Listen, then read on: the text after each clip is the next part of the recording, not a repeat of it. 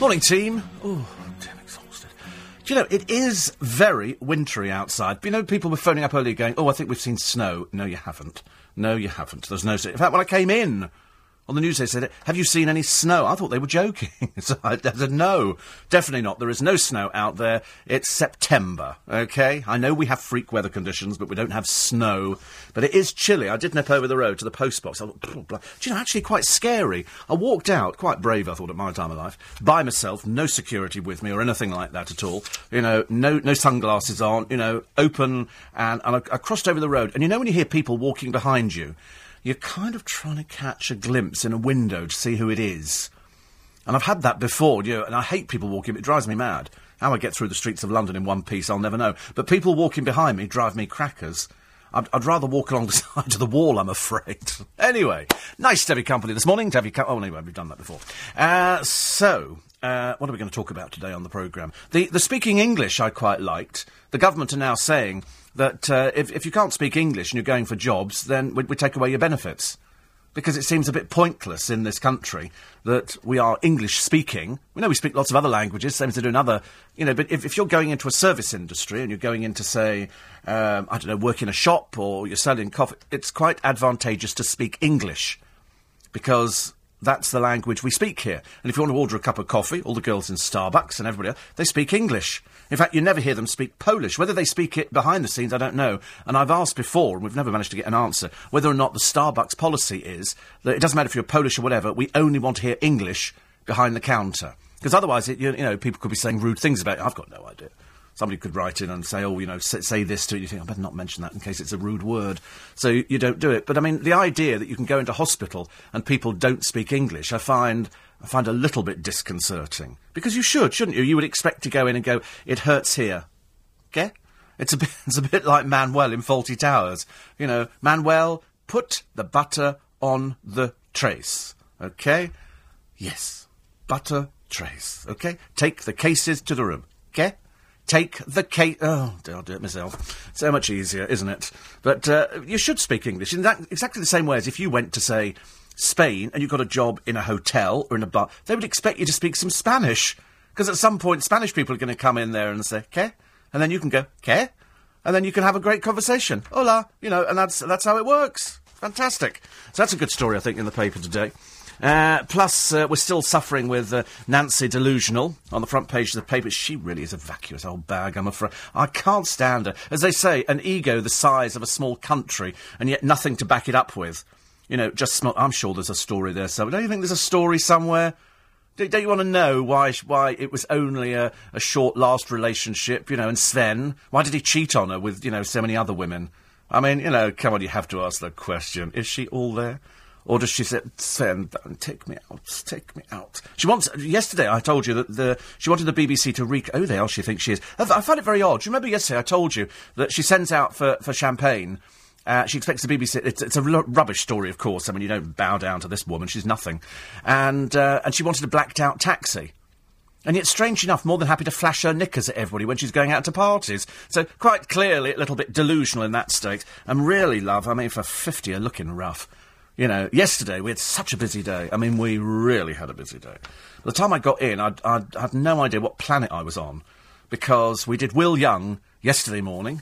For that remembers me, the In Conversation, and he had a cold, but he held up really well. He doesn't sound, you know, sniffly or snuffly, nothing at all. Admittedly, we did finish and he did sneeze, but apart from that, he was fine.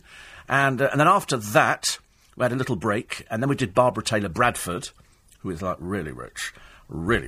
And she was talking about Botox and what Joan Collins had written about in her books. And Barbara's got a new book out with HarperCollins. Strange enough, the second book that I did yesterday, which was from HarperCollins, because the third interview at 11:30, but turned out to be like 20 to 12, was Jermaine Jackson. And Jermaine Jackson has written the definitive book about Michael. And to be honest with you, no stone left unturned in this one. He talks everything. They talk about the child abuse charges.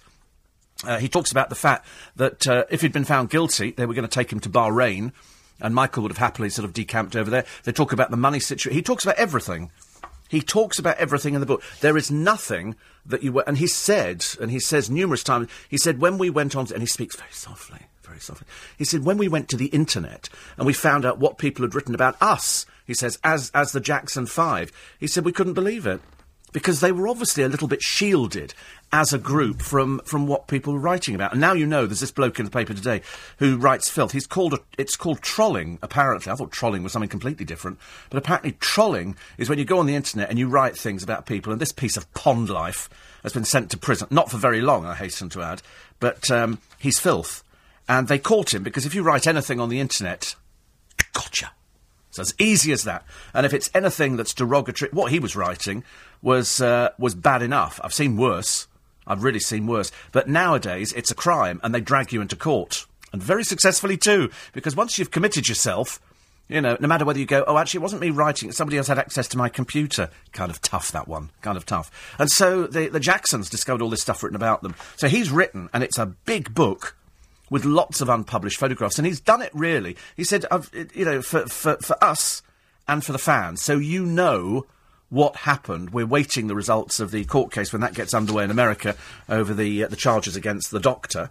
And but he went to see Michael in a hospital after he died, and they were then sort of... He said, but it seems to be like a conspiracy campaign to knock Michael Jackson. So he's written this book for the family and for the fans.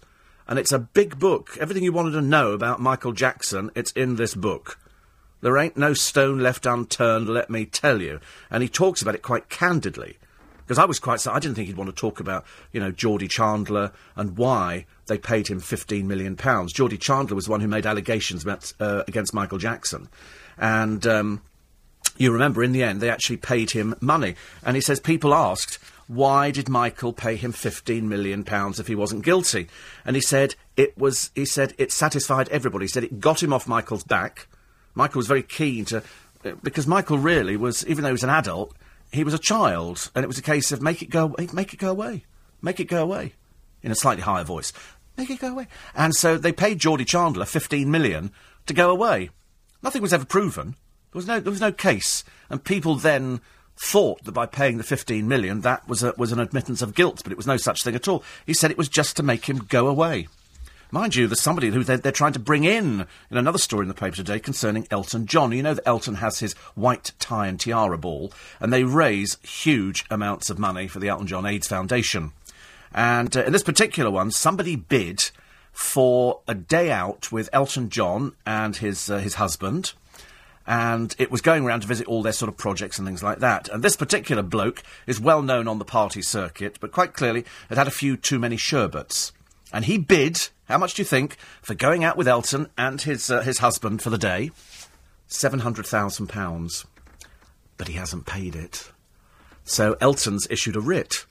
Because, you know, somebody says, me. And he says he might not have been aware of exactly how much he was bidding, but it's all quite legal and above board. It's all done properly. So they've issued a writ in the High Court to this man, and this man's solicitor has responded by saying, you know, we will defend this action. You think, but your client, you weren't there, your client bid £700,000. That's a lot of money, isn't it? So even if I'd won the lottery last night, and I don't know if anybody won it last night, somebody'd have to tell me and ruin my day, and you think £700,000. You do get carried away at these auctions. I myself got carried away at an auction merely a few years back, and ended up... I was very excited at the time. I didn't know what I was bidding for, actually. I thought it was Chinese objet d'art, and I bid for 150 soup spoons. So I've got a box of 150 faulty, I hasten to add, soup spoons. And the reason they're faulty is when you put them in the soup bowl, the middle drops out. So I've got a lot of spoons which are totally useless. Not much use as a spoon at all, but I bought 150 of them. I was quite excited when I picked them up. I only paid a £5. Nobody else wanted them. Now I know why. Quite clearly, everybody else had picked them up and the middles had fallen out. They're nice. They're made out of china. God, they've a pretty Chinese pattern on there. They're just blooming useless as a spoon, I'm afraid. Never mind. Oh, the good news is that somebody's flown Cheryl Cole out to Afghanistan. Perhaps she'll stay there. Perhaps we could be that lucky. Couldn't we? And the reason we've flown her out there is that so she can meet the British heroes. Why, eh? Who are you? I mean, to be honest with you, that's the last bloody thing you need. Hove it. She's suddenly Welsh. Last thing you need, hoving over the horizon in camouflage gear. Where is she? She's standing up. Where? She's very small.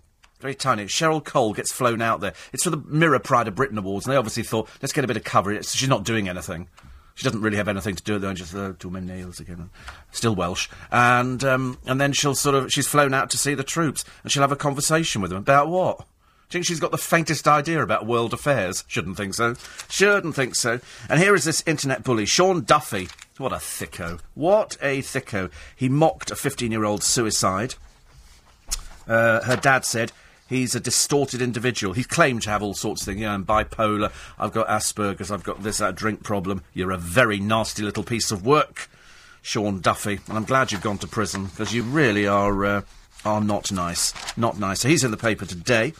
Sophie Dahl is also in the paper. She's been criticised, because you know that they're trying to save Roald Dahl's shed, and they want £500,000, and people are saying, wait a minute, she's loaded. Why can't she pay to save the shed? They want to put it in a Roald Dahl museum, and it's exactly as it was when he left it. Everything, his packet of cigarettes, everything. So they want to lift it, lock, stock and barrel, and put it in a museum, but it's going to cost £500,000. So they're asking you to raise some of the money, which I'm sure you will. 5:15. These are the headlines at the TUC Congress in London later. Unions are expected to announce more strikes over the government's pension reforms. It could see the biggest outbreak of industrial unrest for decades, involving civil servants, teachers and lecturers. It's emerged London Fire Brigade were called to a fire every 5 minutes during last month's riots. The brigade attended at least 807 incidents over the 4 days, describing it as their toughest ever test. And Cheryl Cole's reportedly in Afghanistan, helping boost morale as British forces mark 10 years of operations there. The Mirror reports she flew out last night after undergoing hostile environment training. Let's have a check on the roads for you this morning. It's Jay Louise. Thank you very much, Steve. And the A13 East... Steve Allen. Well, so Cheryl Cole, I had to laugh, was undergoing, before she flew out, she underwent hostile environment training. She was married to Ashley Cole. She doesn't need to undergo hostile environment training. Living with that nasty little piece of work was more than enough. But you have to laugh. Her very presence cheered up her fellow air travellers. And ahead of the surprise, Cheryl had undergone this hostile environment, and she was given tips on how to stay alive if kidnapped. Sing to them, dear. Sing to them. That'll work a treat, I promise you. If you're kidnapped, sing. They'll release you so fast. It's like, we've actually captured Peter Andre. Don't let him sing, please. Anyway, it says here, Cheryl, some of these quotes from Cheryl. Cheryl's amazed by the courage of all those serving our country. What? I'm sorry, love. They've been out there for years. Where have you been? Looking after number one, eh? Looking after number one. But anyway, apparently she's going to meet many of the 8,500 British soldiers, sailors and airmen currently serving the most dangerous front line in the world. Today, this is Cheryl Cole we're talking here. We're not talking a Prime Minister. Cheryl Cole is due to talk to warriors from the Crack Brigade Renaissance Force, an elite fighting unit specially trained to work deep behind enemy lines. What do you think she'll be talking to them about? It's the way I was in Girls Aloud, and not anymore, and you've got to fight for this country. Just don't see it, do you? Cheryl Cole, the force's sweetheart. God in heaven. just can't see. Perhaps she was wearing a little red outfit. It's just... You have to laugh, don't you? Force, I know. Look, where ye, man? I'm in Afghanistan. Where is it? Somebody got lippy.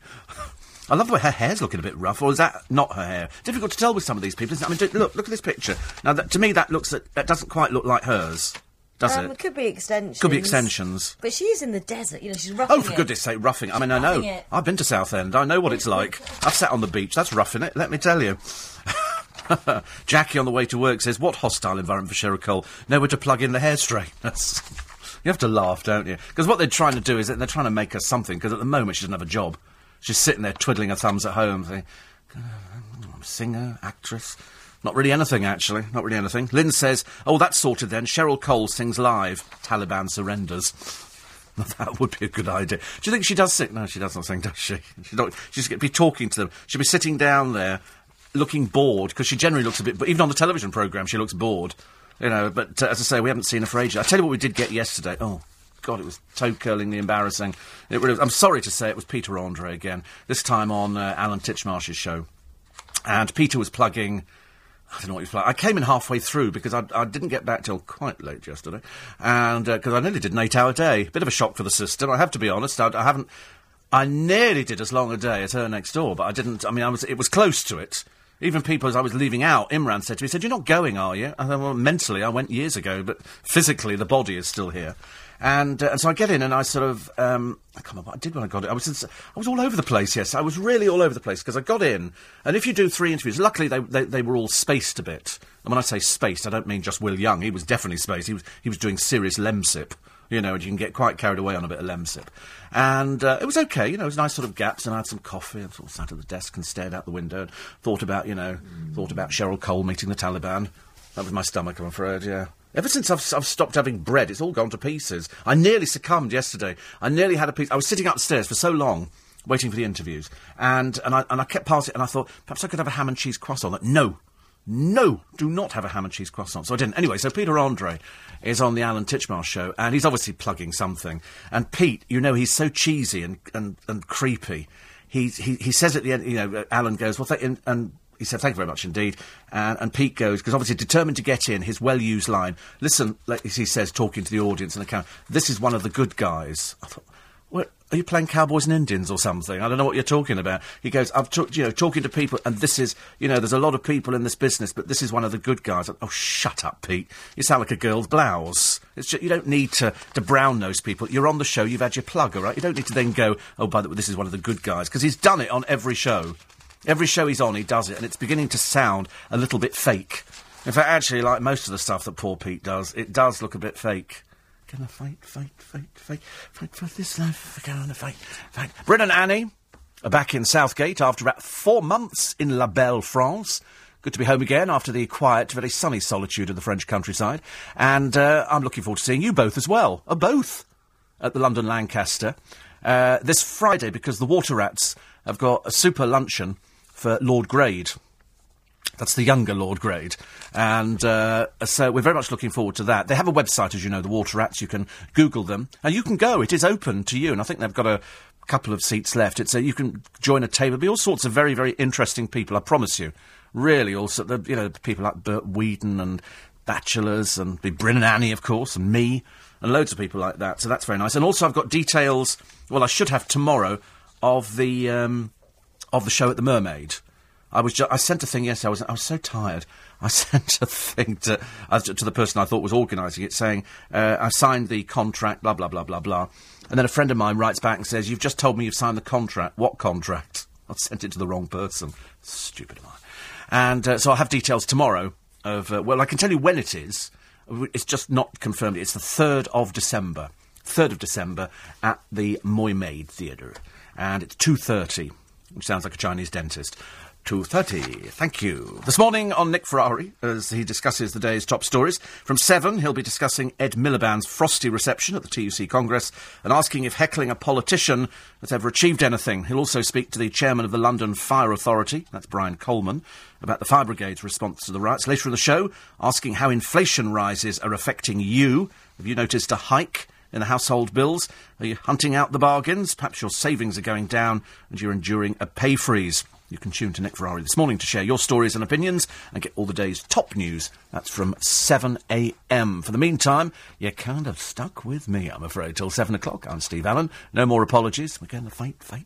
Love the idea of Cheryl Cole. So, come on, lads, we're going... Oh, Cheryl Cole's here. Hello, love. How are you? Way, eh? And that'll be it. So, anyway, poor old Bryn is suffering with aches and pains in his back and leg. He's got a trapped nerve, which I've now ever... Oh, God, I know how you feel. I've had a bad neck.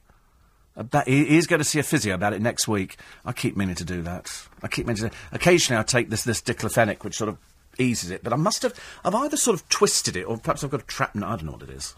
It's a bit of a pain. Oh, we've got another In Conversation to do today, and one tomorrow, and one on Friday. In fact, we've got one every day of the week. I'm so happy. And today... might have 2 on Monday. Good Lord, honestly, heavens above. We better run them back-to-back over Christmas, these things. There'll be so many of them. So, who have we got today? Today we've got Biggins. And then tomorrow, That's going to be quite tiring all round, we've decided. That'll be very easy. Actually, mind you, with Barbara Taylor Bradford, I never had to say anything. She loves talking. I hardly say anything. You listen. She looks amazing. She does. She's very successful. Her apartment's great. Go to her website, and the apartment is really nice. But she's got two dogs on the website, and she's got one now. I had to have one put to SLEEP. And but she was really lovely. Really, really lovely. And then, so Big and Stay, Alan Titchmarsh tomorrow, and possibly, we're not sure about whether or not on Friday, Gary Oldman. And then, I don't know what's happening on Monday. We haven't quite opened the diary page as far as that. There's sort of a couple of things in on Monday. We're just waiting for the confirmation. The programme is just so popular now. People just cannot get enough of it. They go, Steve, I'll do that. Steve Allen, yep. You get the PRs coming in now, sort of going, I listen to you, which is always quite nice, actually. Martin Luther King, a sex pest. Bet you never thought you'd hear that, did you? Martin Luther King, a sex pest. Where has this come from? This is the book that is sweeping America. These are the FBI notes passed on by J. Edgar Hoover, who had his office bugged and his phone bugged, passed on to Jackie Kennedy, who claimed she was on the receiving end of his womanising. The tapes apparently are absolutely mind-blowing, because the FBI were determined to get something on Martin Luther King. Jackie Kennedy claimed he was a sex pest and a terrible person. This was after the I Have a Dream speech. And now it's absolutely... She says he was drunk at JFK's funeral and made fun of the Cardinal's Mass. This book has blown America wide apart, because really nobody ever thought that Jackie Kennedy would say boo to a goose. Well, she's got opinions on everybody. All these notes that came over... I mean, she talks about the Cuban missile. These tapes kept under lock. 47 years these tapes have been hidden, and now they've taken them out, and they've got the surveillance tapes made by Edgar Hoover. Now, some of those are still under court order until 2027. At which point I don't think I'll be around for it. So if somebody can just sort of let me know later, what they're likely to contain. But it's a 7-part series, which is airing on American television this week. You remember, of course, Jackie Kennedy went on to marry Aristotle Onassis. He wanted to marry her for the simple reason that he needed the credibility. The fact that he was a billionaire and she was poor as a church mouse, because the Kennedy family never gave her anything. She never had any money, and people automatically thought that she was loaded, but she wasn't. And there was a very good book written by Jacqueline Suzanne, which was based loosely, if you read between the lines, you don't need to read too much. It's about a woman who marries the man who becomes president of the United States. He gets assassinated, and she marries a billionaire. And he gives her everything except love. No love, nothing like that at all, just the money, which is something she'd never had. And then, of course, when she died of cancer, the rest is history. More on that after the news on LBC 97.3. It's 5:30.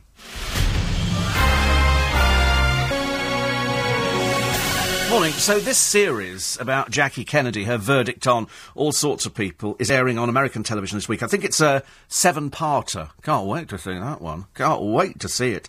But it's released, or the taped interviews with her are released because it's the 50th anniversary of her husband becoming American president. But it was all to do, and the whole Jackie Kennedy thing was amazing, because the person who ran the Kennedys was Rose. Rose lived to a great, great old age. And if you look at the family, they were blighted with tragedy and embarrassments and all sorts of problems. I mean, it literally ran through. But they were, I suppose, in American terms, they were the equivalent of our royal family. So equally as dysfunctional, as it were. And so, I mean, I found her quite fascinating, but I always knew that there was no money, because the Kennedys didn't like to flash their money around. They were old money, and they just didn't do things like that. So, in the book by Jacqueline Suzanne, who also wrote she wrote Valley of the Dolls, and Not Tonight, Josephine, I think, and The Beauty Queen, which was based... The Beauty Queen, I think. Was that the book? Or one of them. There was a very interesting one. There used to be a woman in America called Anita Bryant, and Anita Bryant used to advertise orange juice on the television. She was very famous for orange juice. And then, unfortunately, the poor woman lost her marbles, and she decided that God didn't like homosexuals. So she had T-shirts printed, and her supporters, with written on the front of the T-shirt, pardon my language, "Kill a queer for Christ." And Anita Bryant became, overnight, the most reviled woman, next to the Kardashians, on American television. Absolutely killed her career, stone dead. Everybody reviled this woman. She was so awful. Anyway, that's just by the by. But then you look at poor Jackie Kennedy, wanted to go out, didn't really have the money to do it, so spent most of the time just sitting in. So when Aristotle Onassis, hugely unattractive man, but loads of money, like a billionaire, and he was in shipping, and he was worth so much money, and he said, I'll marry you. She really, I mean, everybody in America then went off her, because what she'd done is she'd gone to marry somebody from somewhere else, and it was quite clearly a financial decision. And to be honest with you, in the book, based very loosely on this mythical person that Jacqueline Suzanne wrote about, on the wedding night, she sort of is bracing herself for the onslaught of this little man, but he's very, very rich, and he's paid for everything and flown people in. They've all been given diamonds and Cartier watches and race horses and cars. It was just a vulgar display of wealth, but for somebody who was immensely wealthy. And on the wedding night, she's sort of there in the bedroom in her neggly-giggly thing, and he comes in the book to the bedroom, and so she goes, where are you going? He said, I'm going to see my mistress. And so she went, go to see your mistress? He said, yes. He said, I didn't marry you for love. He said, I married you for status. And, of course, in real life, Aristotle Onassis' mistress was Maria Callas. And so he wasn't remotely interested in anything with Jackie Kennedy, apart from the status. To marry a dead president's widow was sort of something that was good for him. And, of course, the rest, because otherwise we probably wouldn't have heard of Aristotle Onassis. And yet you talk about him now. Christina, of course, also dead. But their daughter has inherited all this money. This money. Strange enough, actually, talking about money, because you know that we were discussing the other week on the programme the Eccleston girls and their vulgar display of money and how cheap they make themselves look. Strangely enough, it's talked about today in Jane Moore's column, and she says exactly what we said on the programme last week. It's vulgar. It's a Daily Star. Blimey, I don't know if I picked that up in place of the Sun. It's only because it looks very similar on the front page. And she was talking about it and saying this vulgar display of wealth. She says here, Tamara Eccleston has sent 5 minions to the Amazonian jungle to collect crystals, which will then be buffed and honed to make a £1 million bathtub. She trills, I spend a lot of time in the bath, so it's worth it. Yes, love, of course it is, says Jane Moore. Her usual sarky manner. Tamara, for those in blissful ignorance, is the daughter of Formula One billionaire, a not very tall person, Bernie Eccleston, a working-class boy made good, who, you might hope, would teach his kids the value of earning their own money. But no, Tamara, 27, and her 22-year-old sister, Petra, have multi-millions at their disposal, while seemingly never having done a day's hard graft between them. In the boom years, spending such a vast amount on a mere bath would have been distasteful, but during a recession, when millions of hard-working people are struggling to put food on the table, it's nothing short of obscene. Which is exactly what we said. Vulgar, cheap, tacky. That's Tamara Eccleston and Petra. Multi-millions, never done a day's work in their life. Never actually done it. Daddy's done the whole lot. Working class boy, oh, mate, oh, a bit of racing car, no, drive around the track, nice. And just hands it on to the daughters, who are very beautiful, but so you should be with that amount of money. But unfortunately, the rest of it is just tacky and disgusting, I'm afraid. A little bit like Gaddafi's son. This is Saidi Gaddafi. Here, as the regime of Gaddafi crumbled, son Said binged on booze, drugs, prostitutes and porn in their £11 million London mansion. And they've got the story. He's an ugly bloke. He really is, actually, poor soul. Can't help it. Probably inherits it from his father, but there you go. And that's what these people do. It's always the kids, isn't it, of sort of people who are, rich or tyrants or despots or whatever they happen to be, and they go off the rails. They come over here, Edgware Road, awash with prostitutes. Awash with prostitutes. You cannot move. All over the place. Every phone booth, strangely enough, has got... Oh, well, I'll tell you the other thing I noticed the other day. Is it... And I wasn't sure whether it's happened. Have they closed all the HMV shops? Have all the HMV shops gone now? Because the one in Richmond went the other day. I think the one up at Piccadilly Circus, I'll have to check later when I walk up there, I think that's closed. And the one in Richmond's going to become a clothes shop. I think it's River Island. It's quite a big shop, because nowadays, and the only reason I happen to mention it is because I remember, as I walked past thinking, they've kept that one pretty quiet. I knew they were closing some of the shops to try and rein back in again. The problem with HMV, I always found, is that most people now want to order online. Sometimes it's nice to go and look at a cover, but you can go to Amazon or Play.com or any one of a number of websites that sell DVDs, and you can get them much cheaper. It's nice to go to, something like HMV and have a wander down and look through all the, the racks of it. But the trouble is, there's so much of it, I've got no idea where to begin. So I sort of start comedy, then I go to new DVD, and I've never heard of half the new DVDs coming out. So I kind of leave it, and then I go back home, and I sort of log on to Amazon or whatever, buy a film, and then it goes, people who bought this also bought this. And I find that quite useful. And then it says, by the way, you've already bought this twice before, you buffoon. How many copies of it do you need? Because I can't remember half the time. I really cannot remember what I've been buying. 84850 steve@lbc.co.uk. Oh, have you had to rein in? Talking of spending, which Nick will be doing a little bit later on this morning, have you noticed that everything's gone up in price, except the money that you're paid and the money you end up with in your pocket? Have you cut back on things? Have you had to sort of say, well, I tell you what, I'll cut back on smoking, or I'll cut back on drinking, or I'll cut back on eating out? A lot of people now don't eat out as often as they used to. I used to eat out probably 4 nights a week. 4 nights a week. I mean, I could rack up bills like there's no tomorrow in Joe Allen's, mainly because of booze and stuff like that. But 4 nights a week I would eat out, mainly because it was easy. Now it's quite an expensive thing. They did a review on a restaurant in Chiswick the other day in one of the papers. I forget which paper it was, but it was a dreadful review. It really was ghastly. And including wine for 2 people, the bill in Chiswick, if you please, £240. Well, you know where that can go, don't you? You'd have to be a fool to spend that kind of money on food. And apparently, especially as the portions were so tiny, I thought we'd done away with this nouvelle cuisine. Nouvelle being, where's the food? It's hidden under that radish.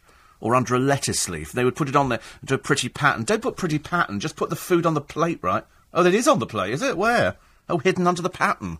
And that's what nouvelle cuisine was. You get little tiny things. They said this must be the only place where the main course was 3 mouthfuls, and that was it. What a rip-off. What a rip-off. Actually, who was voting yesterday at the TV Choice Awards in London? Best actor was Jessie Wallace. She was named Best Soap Actress, really. Thought she was just playing herself, frankly. And Shane Ritchie was Best Soap Actor for Alfie Moon. I feel like this is a rerun, don't you? You don't feel you've read this before? Was this a few years ago? Paula Lane was named Best Soap Newcomer for playing Corrie's Kylie Platt. Sorry, Tom, we don't know who you are. Got no idea. EastEnders actress Shona McGarty sizzled in a revealing frock.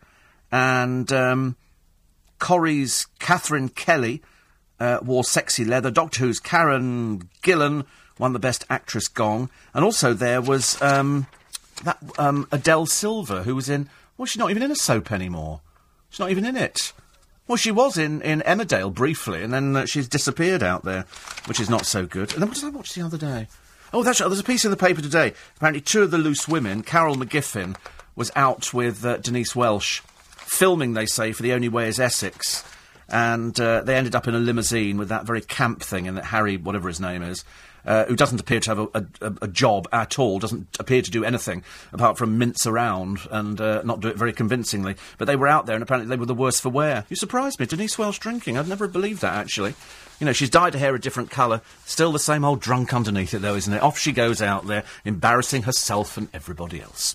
Bit of a shame. Daily Star today. What rubbish stories do they have for you? Answer... absolutely loads. Oh, a lovely picture, because they do like Imogen Thomas. Imogen was attempting to pole dance. I don't think there's a pole made, dear, that can hold you. But there it is. And apparently Big Brother's still going. Anybody watching it? No, didn't think so. Did not think so at all, I'm afraid. Kerry Katona. Oh, darling, what are you going to do now? I suppose wait for another reality show. But you've done most of them, haven't you? Do you think now it maybe is the time, Kerry, to actually get a job? You remember that thing? Get a job? That'd be good, wouldn't it?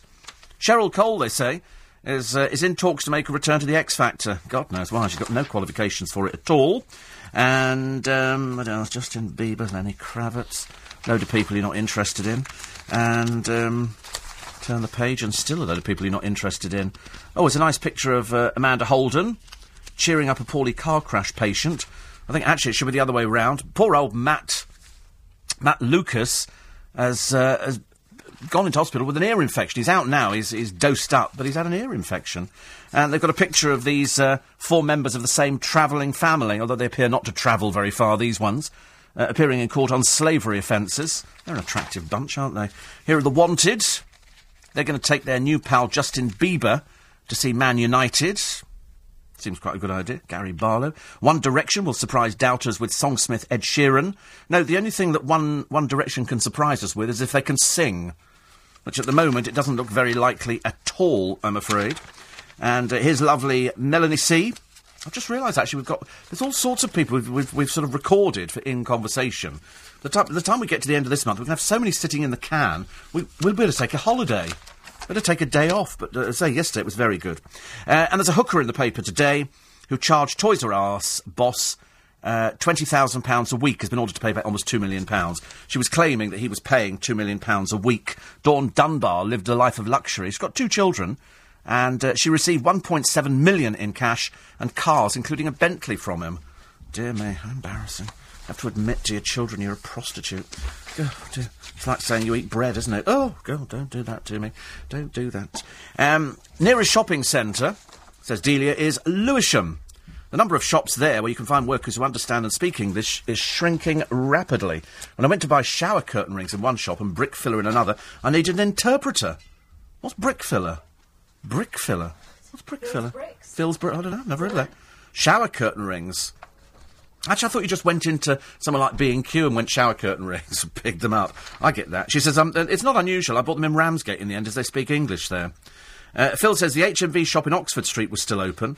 Yeah, I said the one at Piccadilly Circus. It's just up from here, and I think that's closed. HMV Bromley shop still trading. Bought a DVD there yesterday, says Gary. Well, there you go. I use a price checker to find out the cheapest place, because it's not that I mean... But to be honest with you, I remember going to HMV once. They had a box set at 90 quid. I got the same thing on Amazon for 37. So that's a lot of difference. 14 to 6. These are the headlines you're waking up to. This winter could see the biggest outbreak of industrial unrest for decades. At a TUC Congress in London later, unions are expected to announce more strikes over the government's pension reforms. The new Met Police Commissioner's delivered a mission statement to his force. Bernard Hogan-Howe has promised to cut crime and costs with humility, transparency and integrity. And it's emerged London Fire Brigade say they were called to a fire every 5 minutes during last month's riots. The brigade attended at least 807 incidents over the 4 days. Check on the roads for you this morning, so make sure you get there in one piece. J. Louise. Thank you, Steve. Good morning. A13 Eastern... Steve Allen. Morning, every 12 minutes to 6. You and John watching, says Chris in Newcastle. Showboaters, which started at 8 p.m. on Sky One last night, has been described as the Deck Factor. The show features 10 wannabes hoping to win a prize as the star turn on a major cruise ship. Each week, they have to perform various tasks, and there are a few characters you may love to hate. My ex-partner is a contestant, Carl Mullen, and actually comes across quite well, but the producers seem to have homed in on his weight issues. And Chris in Newcastle is the one who went blind last year, you remember. OK? So, I haven't seen it. I tell you for what, I don't have Sky.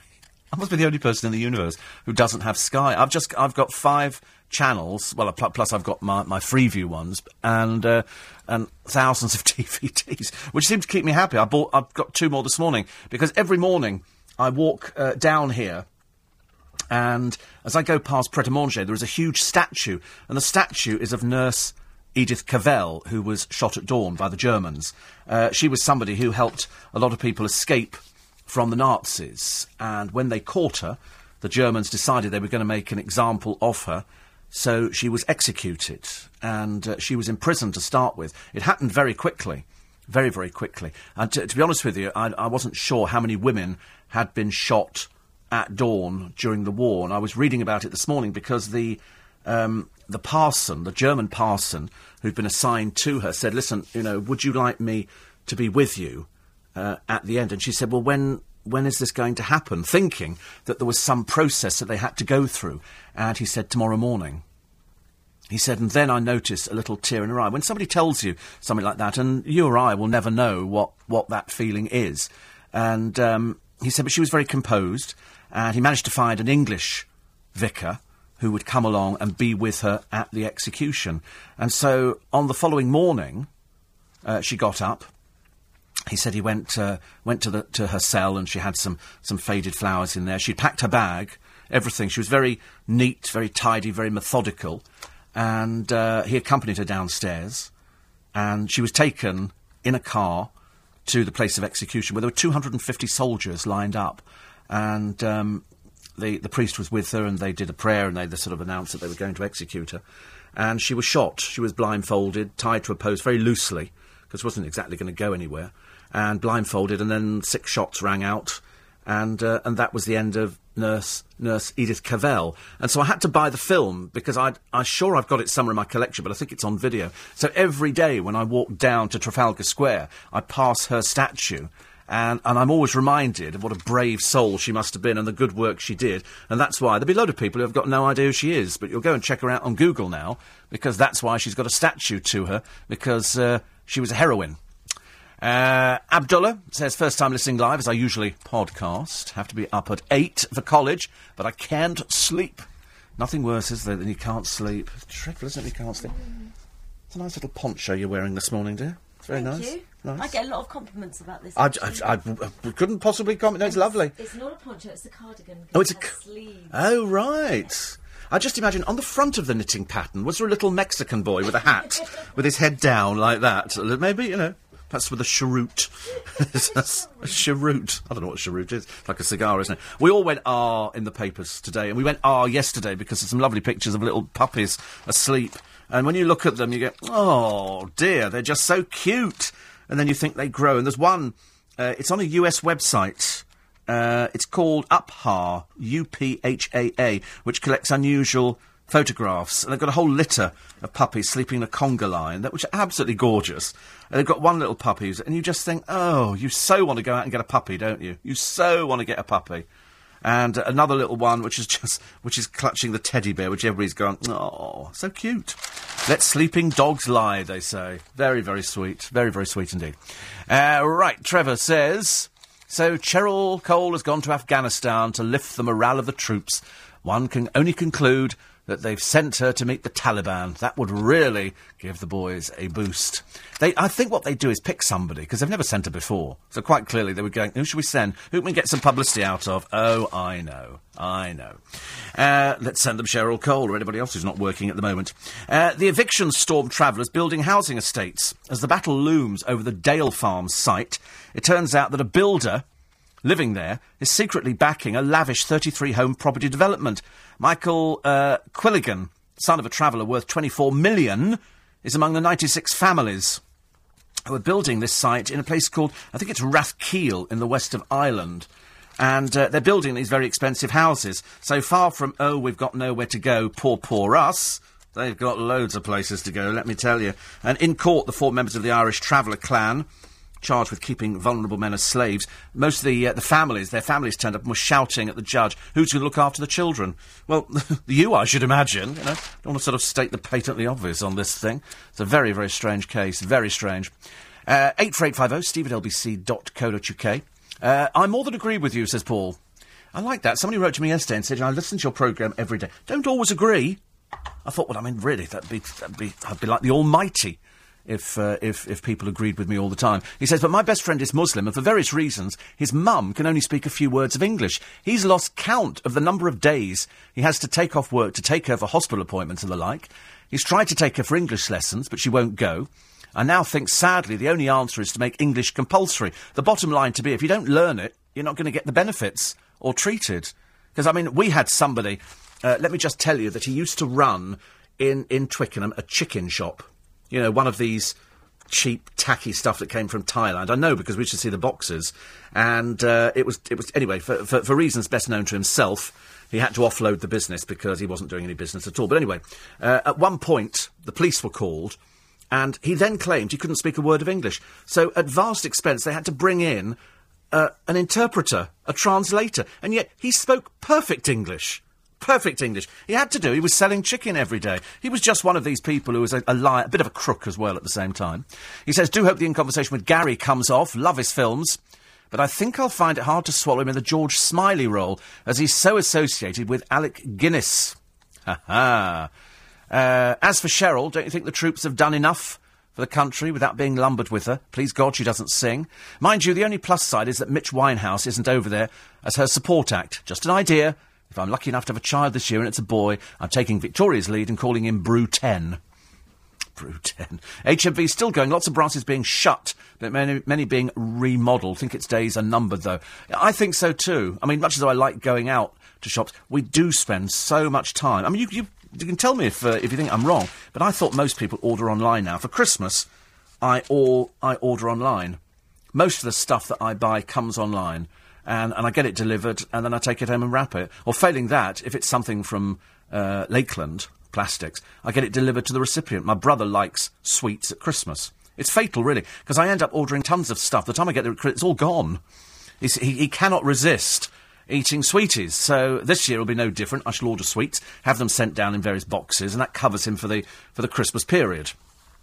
I should really actually just send vouchers, shouldn't I? I've decided. Perhaps it's a terrible way sending sweets, but I love going through catalogues and looking at all the different sweets and then going, I think I'll send that down. 84850 steve@lbc.co.uk. You mentioned Anita Bryant. Have you seen her website? Just as awful and tacky as she appears to be in real life. The rubbish she spouts, says Stephen in Liverpool. Oh, yeah, she's a vile person. I mean, she really is disgusting. If ever there was somebody disgusting, she's it.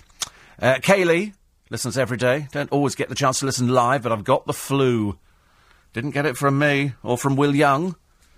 Wish my granddad Colin a happy birthday, because I know he'll be listening. Granddad Colin. You must be a very young granddad, if your name's Colin, because that's a very young name, isn't it? Very young name. Grandad Colin. So happy birthday today.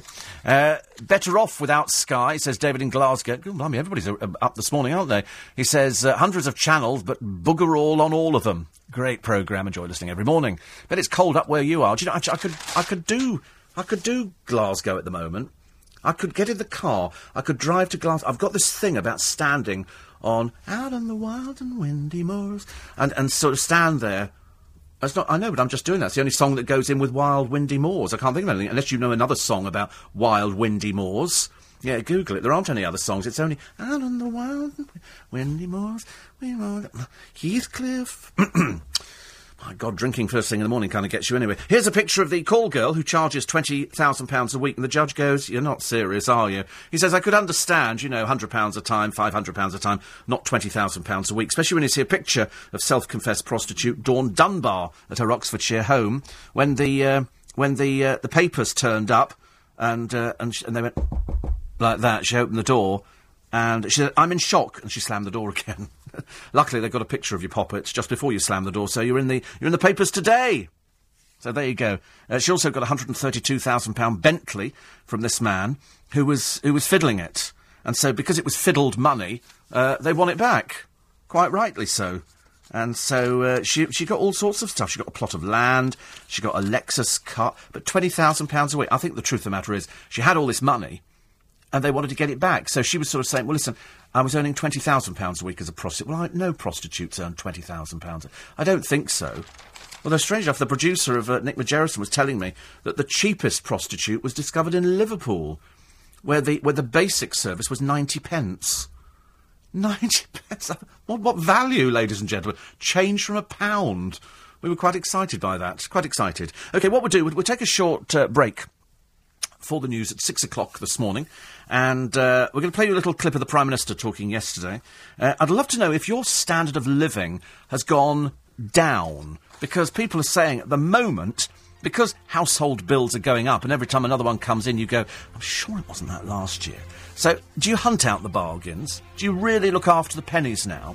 You can tell me in strictest confidence on steve@lbc.co.uk or 84850. Nick and the team will be with you just after the news at 7 o'clock this morning. We'll run through a little bit later exactly what he's going to be talking about and who his guests in the studio will be. All of that after the news at 6 o'clock this Wednesday morning, September the 14th, 2011. It's Steve Allen's Early Breakfast, and it's nice to have your company.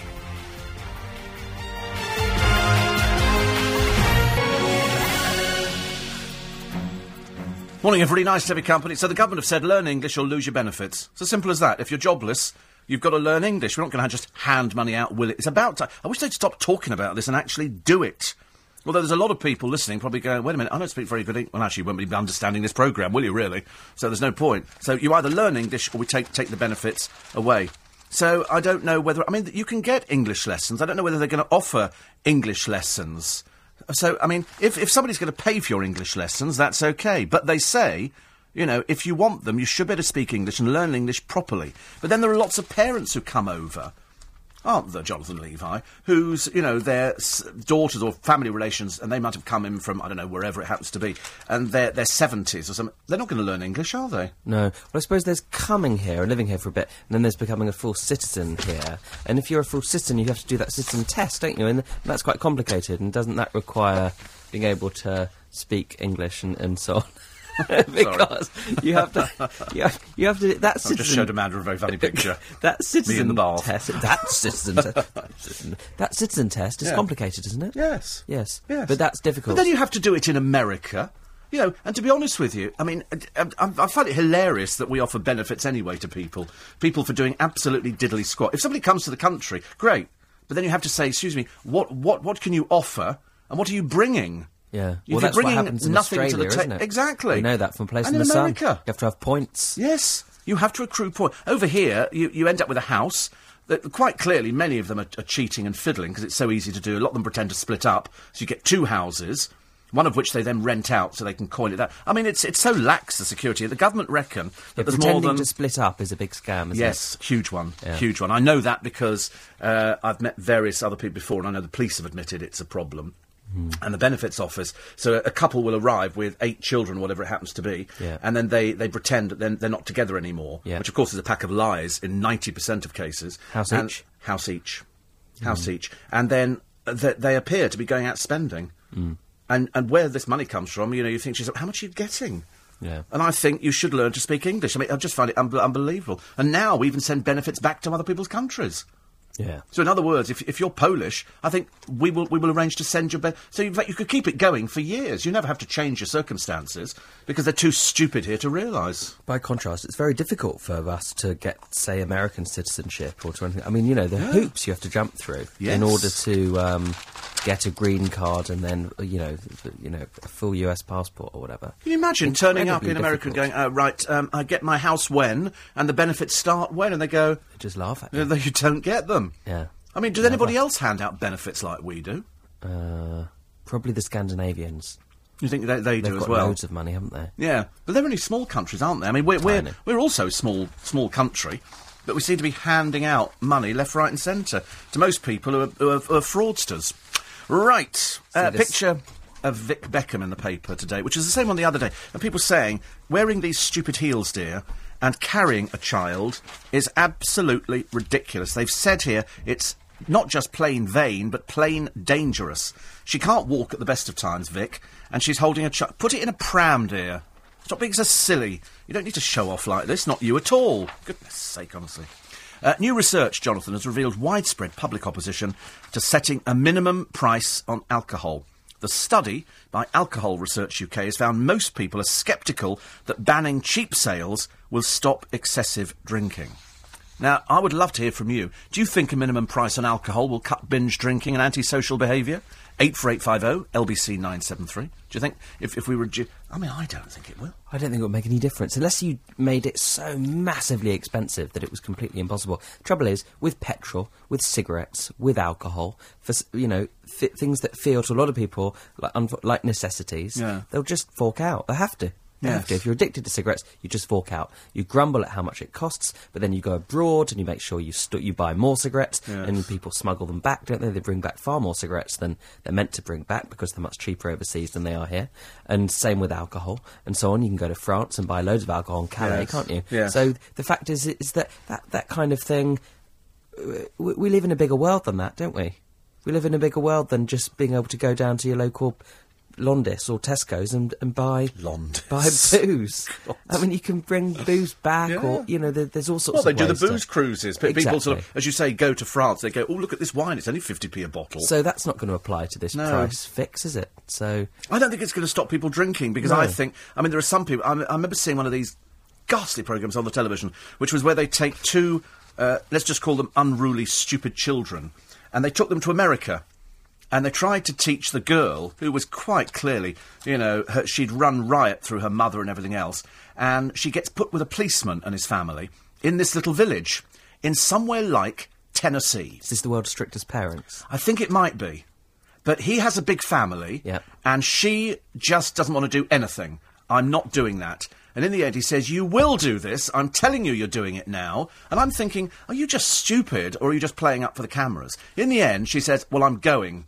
I'm packing my things, I'm going. So she packs a bag. Well, him being a policeman, in Tennessee, apparently, it's illegal for any child to just go out and start walking around. Yeah. So he sends a copper to go and get her back. Yeah. And so she's walking along the side of the road, and he pulls in, and she said, what do you want? He said, I think you need to be made aware of the law, ma'am, that in Tennessee we take this very seriously. You are coming back with me. No, I'm not. Well, you will, or you'll be arrested. They don't mess around over there. And anyway, this stupid girl, whose mother must be even thicker than she was, these people go on these television programmes, behave so badly, and all she wanted to do was drink and just smoke and do everything. She didn't have any response, didn't want to do anything, didn't want to get up. I do what I want, she says. And I'm thinking, somebody should have disciplined you when you were a child. Well, a lot of people aren't probably brought up in this country, are they? Because they've got parents like it. Yeah, exactly. But that show really shows that really well. Oh. And they go to other countries, and they go to stricter countries. They can't believe it. They can't believe that there are rules. They can't believe that things are enforced. Yeah. They can't believe that things aren't allowed. Normally, their rules for them are just made to be broken and laughed at. Yes, but over there, you will get up now. No, I'm staying in bed. You will get up now.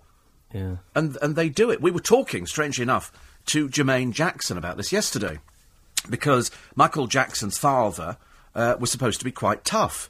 But when you read Jermaine's book, he isn't so much tough, he's just a parent. What he says goes. Did you interview Jermaine Jackson yesterday? Yeah. Did you? Yeah.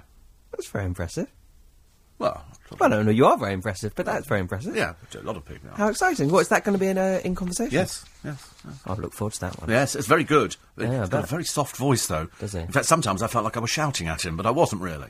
6:15. News headlines, Sam Pittis. Good morning, Steve. At the TUC Congress in London, unions are... Steve Allen. So, do you think, ladies and gentlemen, boys and girls, a minimum price on alcohol will cut binge drinking and anti-social behaviour? 84850, LBC 973 or steve at lbc.co.uk.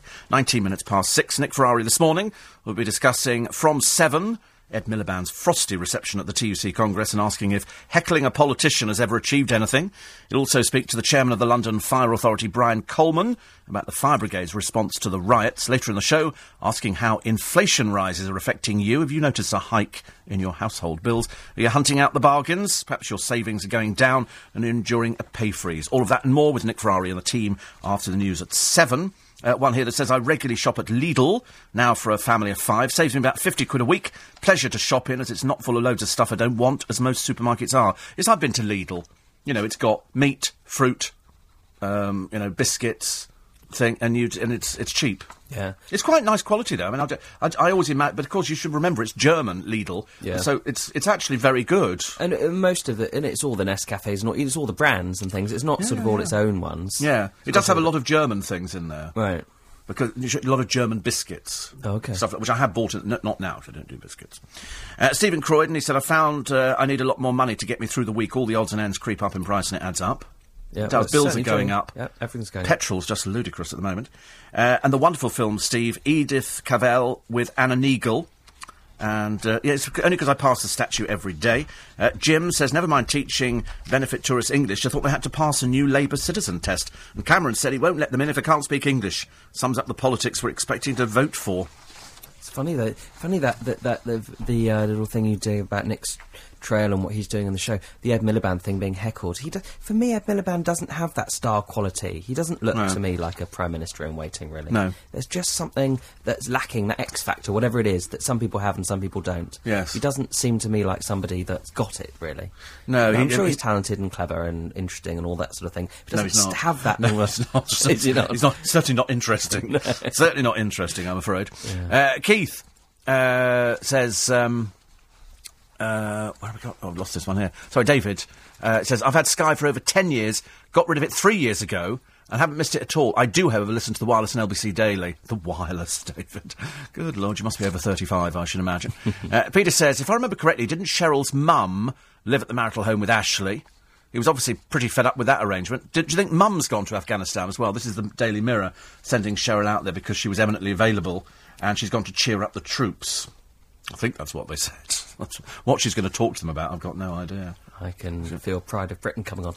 You're absolutely right. It is Pride of Britain. There will be a film of because she's apparently been in training, and the training is for so if she's captured. And I said, to be honest with you, just let her sing. Let her sing. They will give her up immediately. Well, they'll cheer up the troops. Cheryl arriving, I'd have thought. Although John in Wapping says Cheryl Cole in Afghanistan, as if the troops didn't have enough problems understanding the Afghan people anyway. They've got her turning up there. Another one here that says, why should the majority be penalised because of a minority on booze? Just another cash cow for the government, says Dave in Eltham. And Jim says it's good they want to make booze unaffordable to non-addicts. Addicts, of course, will pay any price. Let's do the same with the obese. And put up the price of food. Gordon Brown saved the planet by increasing fuel prices. It's the answer to all of life's woes.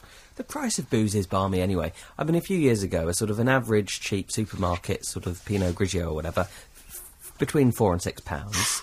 Now it's between about £10 and £13. Yeah. But then quite often they do a half price thing, so it's back down to £4 or £5. They must be making loads of money because they go, normally it's £7. This week it's £5. You think, gosh, how much money are you making on a bottle? I know. Must be a hit, because I buy, strange enough, you mentioned Pinot Grigio, a Canaletto Pinot Grigio, which they sell in Waitrose, and I think there it sells for just under £7. Yeah. I can get it for about £3.99 a bottle. £3.24 in Costco.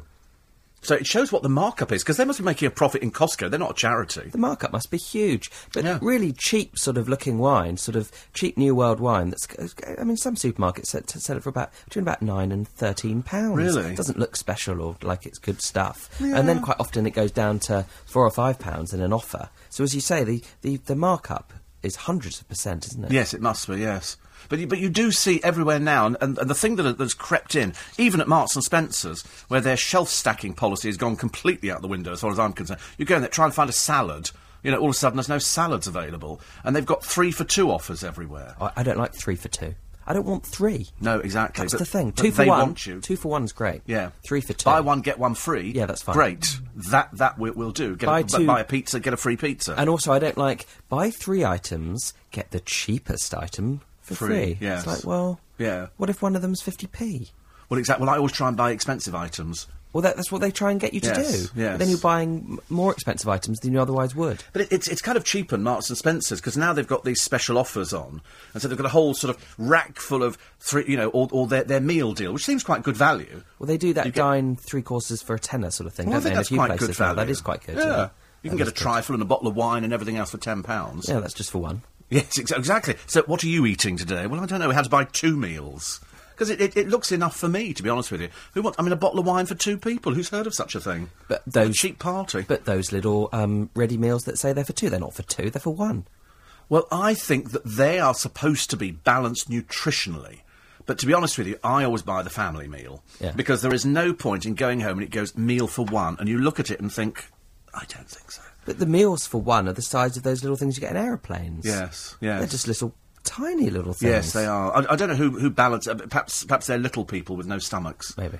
And they sort of go, we'll just do a little portion of this here, and we'll do 2 carrots. Or something like that. Because I buy the family meals. Yeah. Because that's a proper meal to me. Yeah. That's what it tastes like. Although when you think back to what your mum used to give you, and to be honest with you, I can't remember what my mum cooked during the week. Might have been fish fingers and egg and chips and things like that, but No, I I can't don't think remember. so, that. We only had the roast on a Sunday. Now, people have roasts every day, don't they? It's quite normal for somebody to say I'm having a roast chicken, because they're so cheap, these things. They're very cheap. Almost too cheap. I don't like cheap chicken, I'm afraid. No, Waitrose do some quite nice Do they? chickens, don't Are they proper? But the trouble is, I want to know, A, where it's come from, and is it, like you have gold turkeys and, Norfolk huge badges turkeys and all the rest of it, and then you get the cheap things that don't look as though they've eaten for a year. Yeah. And then you get chicken, and I like the Oakham chicken that Marks do, but it doesn't appear in all their products. It only appears as when it says Oakham chicken, so the rest of it is God knows what. And chicken is cheap food now. Bit of a shame. What else you got? Well, quite an interesting story about Kate Middleton. So much for the special relationship, it says in the Daily Express, page 3. Waspish New York critics have sulkily condemned the Duchess of Cambridge as a follower of fashion, not a trendsetter. She's stylish, they say, but she's not about setting trends, she's following trends, says Greg Andrew, fashion director at the US department store chain Nordstrom. If you take Kate out of the royal family, put her on a street in New York, you wouldn't look at her twice. She's a beautiful woman, but she blends into the crowd, they say. Yeah. And actually, harsh, but I think that's fair. Yes. I think she does seem like a very stylish follower of fashion rather than a trendsetter. Yeah, well, she Look isn't a trendsetter. She isn't really, is no, she? No. Put it this way, she's a married woman who doesn't have time for doing things like that. Yeah. You never see her out shopping. You don't see any photographs of her out shopping. I reckon she's actually quite simple. Somebody will bring clothes to her now and say, you know, these are your outfits for the next season or something like that. But she wouldn't go wandering around Topshop or mix and matching. She's not that sort of person. Not really. She's very beautiful and she's very elegant and she's got a lovely figure. But she looks like she wears lovely people's clothes, as you say, that other people have chosen for her. You wouldn't sort of... I think they're right. I think you're right. You could walk past her on the street and she'd be wearing a pair of jeans and you wouldn't even look at her twice. She'd look like a posh girl from Chelsea, wouldn't she? Yes. Nothing the matter with posh girls from Chelsea, by the way. Certainly not. But it's just that she isn't. Sheila says, just heard you announce the date of your Christmas show. I'm very upset. It's the Jewish Sabbath. Any chance of another one at, say, Radlett or another North London venue? We always do. What you mean, because it's a Saturday? Oh, Saturday's the Jew. We always do them on a Saturday, Sheila. I'm sure Sheila can walk there. she won't go out on the Sabbath, but we have lots of Jews. Lots of Jews. Lots You have to be of very Jews. religious to keep the Sabbath in such a strict way. But she could still walk there, I'm sure. Yes, There's ways she could. around it. It's quite a walk. Well, she could stay local. She's out at Radlett. She's quite a walk to come Stay in. in a hotel around the corner. Yes, you could stay in a hotel. But no, we've always done Saturday. For the last couple of years, I'm afraid. Oh, that's a shame. Never mind. Perhaps we'll video it for you. My niece went to Belgium, said Margaret, had to be fluent in Flemish and had 3 months to get a job and didn't receive any benefits at all. It's a pity England doesn't operate the same policy. I also think anybody coming to this country should either be fluent in English or be compelled to learn the language. No interpreters. I totally agree with you. It's absolutely ridiculous now that you find lawyers, somebody isn't given the job because they can't speak English. And they go, but that's against their sort of upbringing. No, it's just stupid. Oh, so angry with the silly lawyers. If the price of booze goes up, all that will happen is that shoplifting and robbery will rocket, says Malcolm. You're probably not wrong, I'm afraid. Yeah. I see people shoplifting in Iceland. You know, the down-and-outs and the ne'er-do-wells in Twickenham, which we have a few, go in there, pick up a bottle of wine, walk straight out again. Nobody says a word. Why should the staff put themselves at risk? You know, all you've got to do is just keep the wine in the right area. Another one here. No, reasons for the rot to go deeper than the price. People have no hope for the future and have no direction or community support. That's a bit miserable. It's a bit miserable, there you go. And Terry says, I met a lovely woman from America. I was going to move over there with her, start a new life, but my green card ran out and I was sent home. We've now got to get married, and I have to prove that I've got money in my bank for 6 months before they'll let you in, but she's worth it. That's exactly how it operates. Well, that's exactly how it operates. Exactly, they're very difficult. Sorry, how much money do you have? Yeah. OK, how much money do you have? Qualifications do you have? What are you going to bring to us? What skills are you bringing? A friend of mine lives in the States a lot of the time, comes back every so often, and he said the amount of bank things you have to show them, how much money you've deposited in their bank over there, so that they can see that you can support yourself. Yeah. Shame they don't do it here. Shame they don't do it here. My God, there's people cheating this country like there's no tomorrow, which is a great shame. Somebody said Steve Allen for Home Secretary. Might not change anything, but we'd have a laugh. Well, there you go. We have a laugh every morning on LBC 97.3, where the time this morning now is 6:30.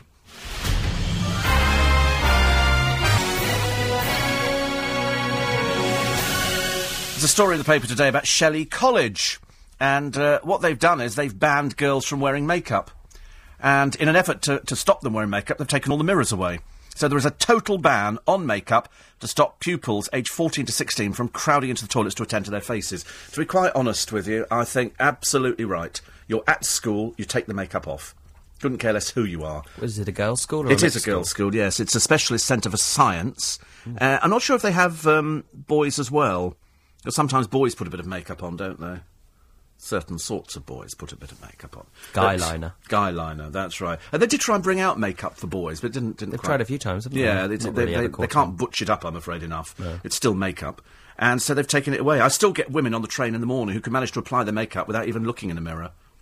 Admittedly, all over the seat behind them, but I mean, it's an entertainment in itself. How many people put their makeup on the train? Answer, thousands. Well, they're in a rush, I suppose, aren't they? She does on the bus. I can't bear it. It Yes, drives I me know, mad. but if they're I've only at got. I home- can't help looking. They sit there and they take out the huge trunk, which is their makeup, and they start troweling it on. Well, they've been sitting at home over late because they've been listening to you and then Nick, and they're running out the door. Yeah. And then they have to catch up. Well, I don't think they run after these people. There's Tot one up. woman the other day, she sat on the train, and she gets out what can be described as a picnic. She has a little knife, and she's cutting bits of cheese off to put on a roll. I'm thinking, oh, go home. On the train. A full On the picnic train. is awful. It's just disgusting. When people take out blocks No, of no, it's cheese, just a Reading. bread, cut it open, all that. I mean, that's too much. She cut the isn't bread it? open, she had butter, and she's buttering the bread and cutting little bits of cheese. I'm thinking, or failing that, people open their little Tupperware box and say, go away! I mean, that's awful. I mean, there's It's one disgusting. thing if you're eating a ready-made sandwich from somewhere, but I even find that bad bringing enough. ingredients is another thing. Exactly. Mind you, I hate people walking down the street reading a book as they're walking. Who are these stupid people? They bump into people. Well, I deliberately try and trip them up. I go, Right. oh, sorry! You know, which is good. Who was the biggest earner in terms of money last year? None other than our very own Reginald Dwight. Oh, really? So Elton John earned 63 million Amazing. last year, which is good. That's thanks to a world tour which took over £100 million. Shows how much money there is. And its second place goes to Simon Cowell, who was 57 million. £57 million. Yes. I think the next 12 months for Simon Cowell are going to be very, very interesting.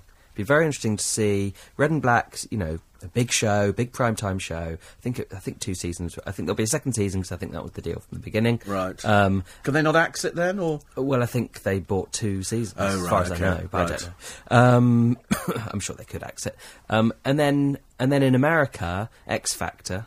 But will that be a big hit? I don't know, because The Voice is a big US show, much bigger than people thought it was going to be, and American Idol is huge. And Cowell has been complaining already, saying it's not working, it's not working. Yeah. Now, whether they actually do that to drum up interest in the show doesn't make any difference to us, whether it's a hit in America or not. No, but it'll be very interesting if the Red and Black and then the X Factor. It'll be very interesting just to see what happens to. I mean, he's an incredibly talented guy, Simon Cowell. Yeah. So no doubt he'll turn things around. But I think it could be a very challenging. Yes, I mean, I think he has had flops before. There's no doubt about it. But Red or Black, just as somebody said, 2 minutes of quality entertainment stretched out for 90.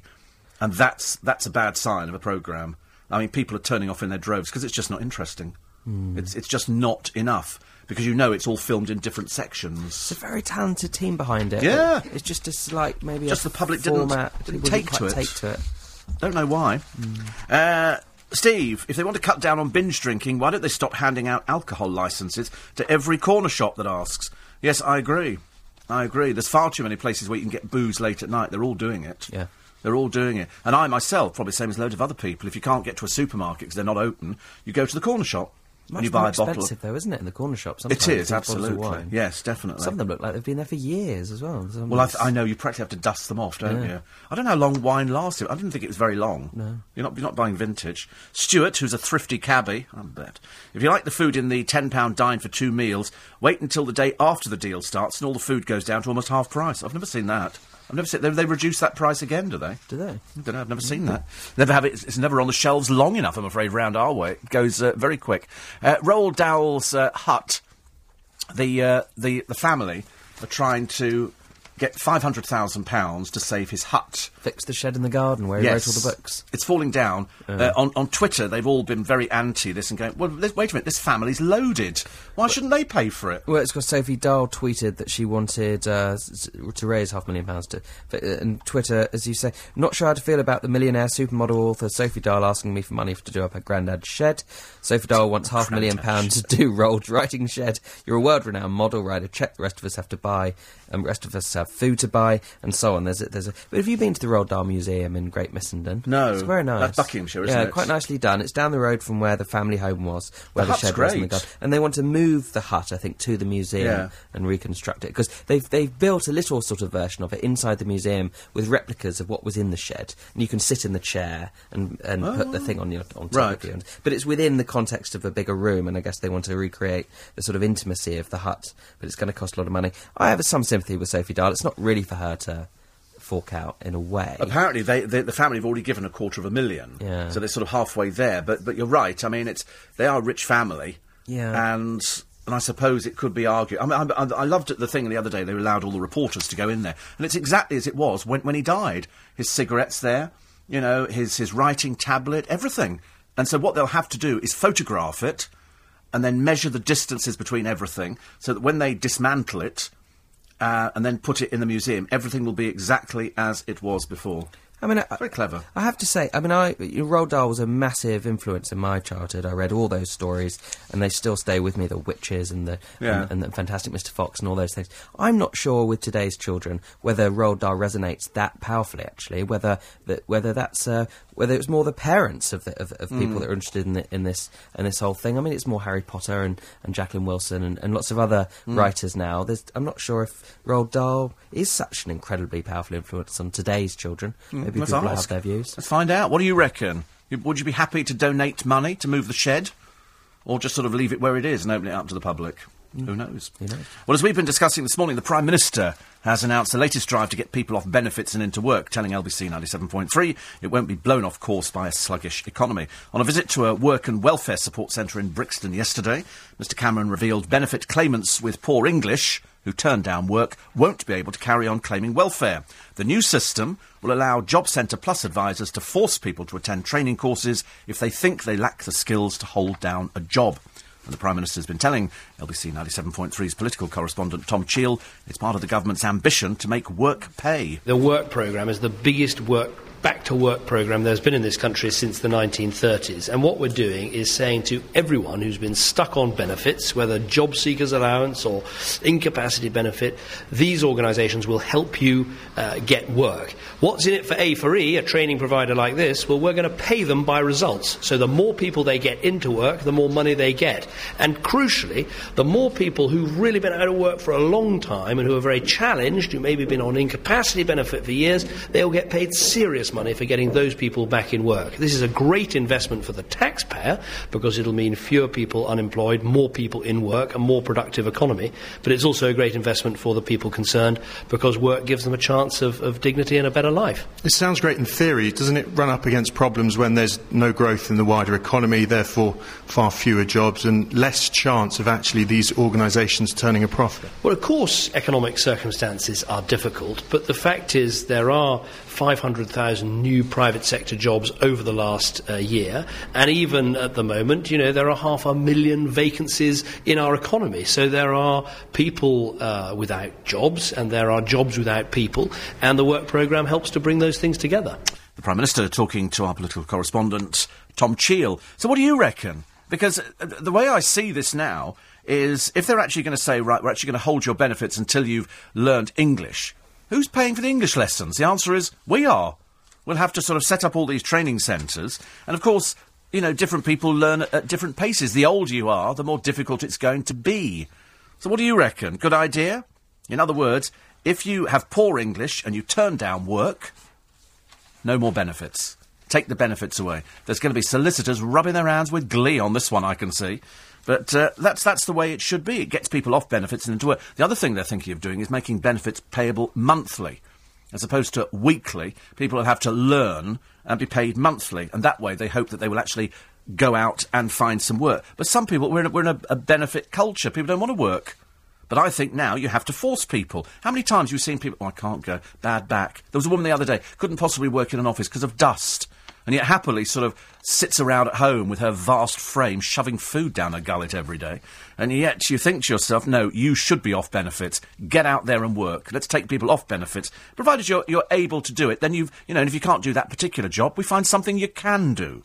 You know, don't just sort of get into this culture and we take people off it. It's as simple as that. Turns out down at this traveller site in Essex, the local council down there have been paying benefits to people. They've been actually paying benefits to people as well.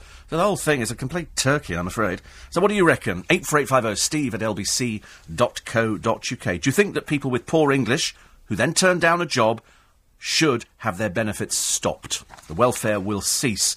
It's a case of, no, we're going to find you a job. You've got to speak English, got to do it properly, and we're not handing out money left, right and centre.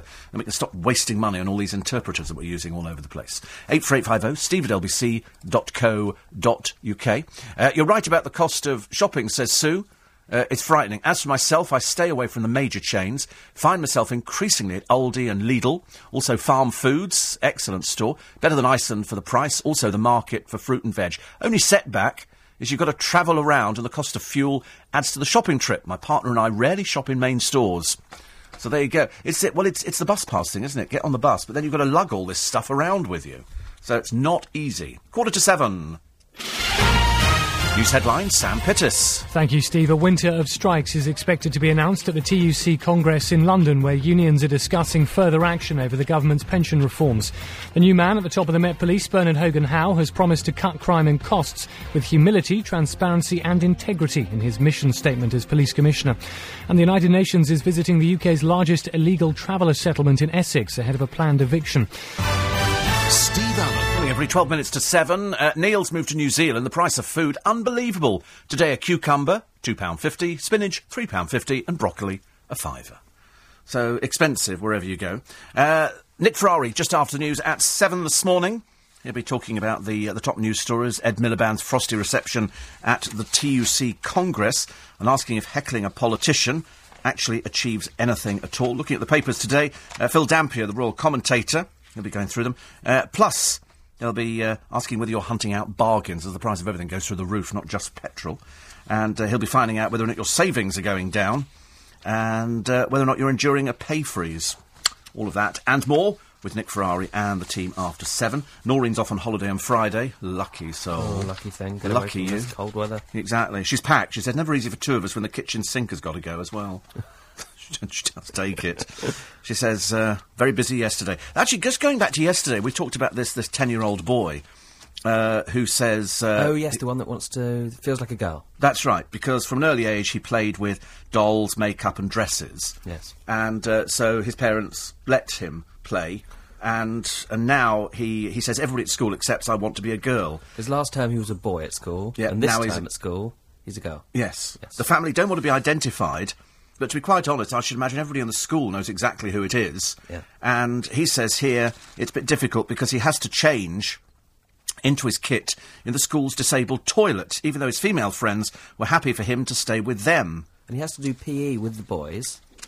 But they have said that he can be on the girls' team now. Oh, he can be on the girls' Yes, team. he can be on the girls' team now. He says, my friends stick up... just remember, he's 10. Yeah. He's 10, OK? And he is physically a boy. It's just that he's dressing as a girl, and he says everybody accepts it. I'm hasten to add that by the time you get to big school, they won't be accepting it. I'm afraid children, as we know, can be extremely cruel. I don't believe this whole school accepts him one time as a boy, then the next term he comes in dressed as a girl, and they go, right, so you're a girl now, are you? Yeah. But also, it doesn't make him... I mean, from the moment this child was born...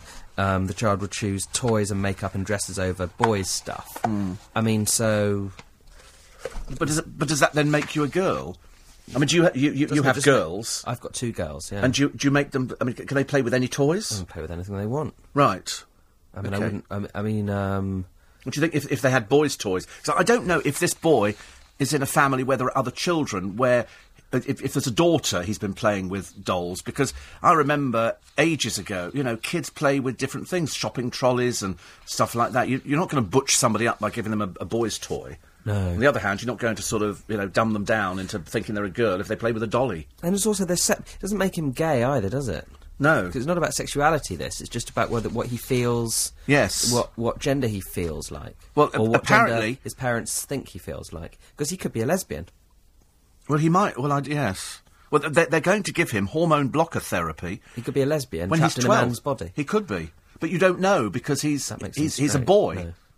But either way, he's been diagnosed for 2 years, and he came out to friends as a girl over the summer. I would have thought they kind of twigged. Would you not think so? Would they not think you're a little bit girly? Or something like that. But if they're going to give him hormone blocker therapy at 12, the first step to changing gender... I mean, I don't know what age you can change sex now, but I didn't think it was until you're 18. You've got to go through... I mean, the emotional turmoil itself, I would think, would be absolutely traumatic. Yeah, it does seem very young. There's a thing in the next to the article here, that 1 in every 100 children is gender variant in some way. Some grow out of it, but others won't. Well, good grief. Which is why, I suppose, you want to give a bit of time to pass, just in case he changes his mind and starts to feel like a boy again. Yeah. He said his friends have been very, very accepting of his decision. He's 10. He's using words like very, very accepting. He sounds like quite an exceptional 10-year-old. I've never heard 10-year-olds speak like this. No. And he admitted his decision to dress like a girl and having to wear a boy's uniform in previous years had been very disappointing. He said, I can go back as a girl. It's exciting. He said, I'm using a little bit of eye makeup. He's 10. Shouldn't be using any makeup at all, I'm afraid. No, not for school. Not for school. 84850. Listening to most of the youth today, Steve, their English is appalling. Does that mean their benefits will stop? Oh, I think so. B&Q shed, 99 quid. Why should we pay any more? Let the Dahls fund their own moving costs. Shed? It's a Roald Dahl shed. 500,000. $500,000. It's a lot. Stuart says, Steve, let them learn English from a book. Yes, I suppose you could. There's nothing like speaking the language, though, is there? A job seeker's allowance is just for that, and not speaking the native language is a choice, not a disability. Withholding benefits, Steve, will just make more people turn to crime or plunge them into debt with loan sharks. It's a short-sighted policy for Cameron. Margaret says, I think all people claiming benefits should be obliged to show proof that they're at least looking for work. No, I want them to get work. I want them to actually get a job. Sitting on your bum every day doesn't solve anything at all. Pauline Lee says, my friend settled in Spain and had to pay to learn Spanish. And one here says, my children have loved Roald Dahl. Not been replaced by more contemporary authors. Great for 7-8-year-olds who are just taking off on their own reading. Roald Dahl a much easier read than Harry Potter, and it doesn't contain the unpleasant contemporary characters who star in Tracy Beaker or Horrid Henry. And David Walliams' books come close, but nothing is as beautiful or imaginably told as Roald Dahl's books. He's a hero of children's literature. Yeah, no, he's a hero of the adults. This is the point. I think he's wonderful. Yeah. But I just feel like he's the author of choice from our youth. Right. You know, he's the person that we loved when we were kids, and I'm sure lots of parents are trying to get their kids to like it too. But I'm not sure if he resonates. Because you can almost put your children into that category by bringing home Roald. And if you've got Roald Dahl books, they read the books they've got at home. I read my parents' books. I mean, for instance, I love Just William. Oh, yes. I loved all those stories, Mrs. Bott and all that. I loved them. But I've been trying to read Estella, my older daughter, Just William, and she sort of thinks it's all right. She doesn't think it's fantastic. Yeah. I mean, she doesn't like it as much as I did when I was 7. How old is she? 6. Have you tried her on I've forgotten what the books are called now, The Secret Seven and stuff like that. The Famous Five and The Secret Famous 7. Five. I would need to do that, yeah. Because they're actually really good. I loved Secret 7 and Famous 5. Yeah, Famous 5 were big Enid great. Blyton fan. Big up for them. Actually, talking of asylum seekers, and to prove what a mess the system is in, nearly 100,000 asylum seekers have been lost by bungling immigration officials. 98,000 cases were among nearly 500,000 found abandoned in boxes at the Home Office in 2006. 5 years later, the officials have finally announced that the backlog has been cleared, but they've admitted that in 98,000 cases they can't find them. They've got no idea. Ridiculous. Have you ever heard things so stupid in your entire life? Very quick story. 13 wind farms had to close during the gales. Too much wind. Too much wind. Too much wind. National Grid boffin said the vast North Sea turbines were generating more electricity than the system could cope with. The storms rage across Scotland. The wind needs to calm down a bit for our wind farms to work. Wow. So now you know. Now you know. There is such a thing as too much wind. 84850. Rachel and Scott are listening in France. A place called, I don't know where it is actually, I've never even heard of it, but it's France. I've heard of France, but that'll narrow it down for everybody this morning. And migrants coming into the UK, says Amit, should be able to read and write the English language up to a reasonable standard and only then be granted a visa for entry into the UK for either work or residency. Yes, I mean, it just makes more sense, doesn't it, that people should be able to speak English. Mind you, we're terribly bad at speaking other people's languages. Millie says, talk about wine, Tesco. I've seen the same wine at lower price one day, up by £4 the next, and down to the first price next, as a special new price. It's true. They do all go all over the place, don't they? All over the place. I don't mind that. It's just that I do get a bit confused by pricing, and they go, special offer, and you think, no, I'm sure it was cheaper the other week. Yeah. But there you go. And no Crocs allowed in hospital. These are these rubber shoes. Funny rubber shoes, yeah. Yes. They've said here, I mean, a lot of people wear them because they're comfortable, easy to clean, but they've said no in hospitals because it doesn't offer protection from sharp objects. So how many people are wearing them in hospital? I'd love to know. Probably more than we imagine, actually. There's a lovely lady in Goods, the chemist, in Twickenham, and she wears Crocs because presumably they're very comfy. So there you go. Jonathan, thank you. Thank you very much. Jonathan Levi's back with us next week at the same time. That's it. We're off to go and have some breakfast this morning. I fancy for breakfast. I could eat toast, but I'm not on toast. So I'm just going to be blooming scrambled egg. Scrambled egg and bacon on the corner, £11. I've decided it's way too expensive. Not that I'm mean or, tight in any way, shape or form, but I will be back with you tomorrow morning. Go to the LBC website and you can download the podcast a lot later on today. And you can read the blog and everything else. It's on lbc.co.uk. Have yourself a very nice Wednesday. Look forward to your company tomorrow morning. You can always send us emails and we can feature those tomorrow for you. Nick and the team with you after the news at 7. First of all, the business update now with Sam Pittis. Thank you, Steve. The FTSE will open after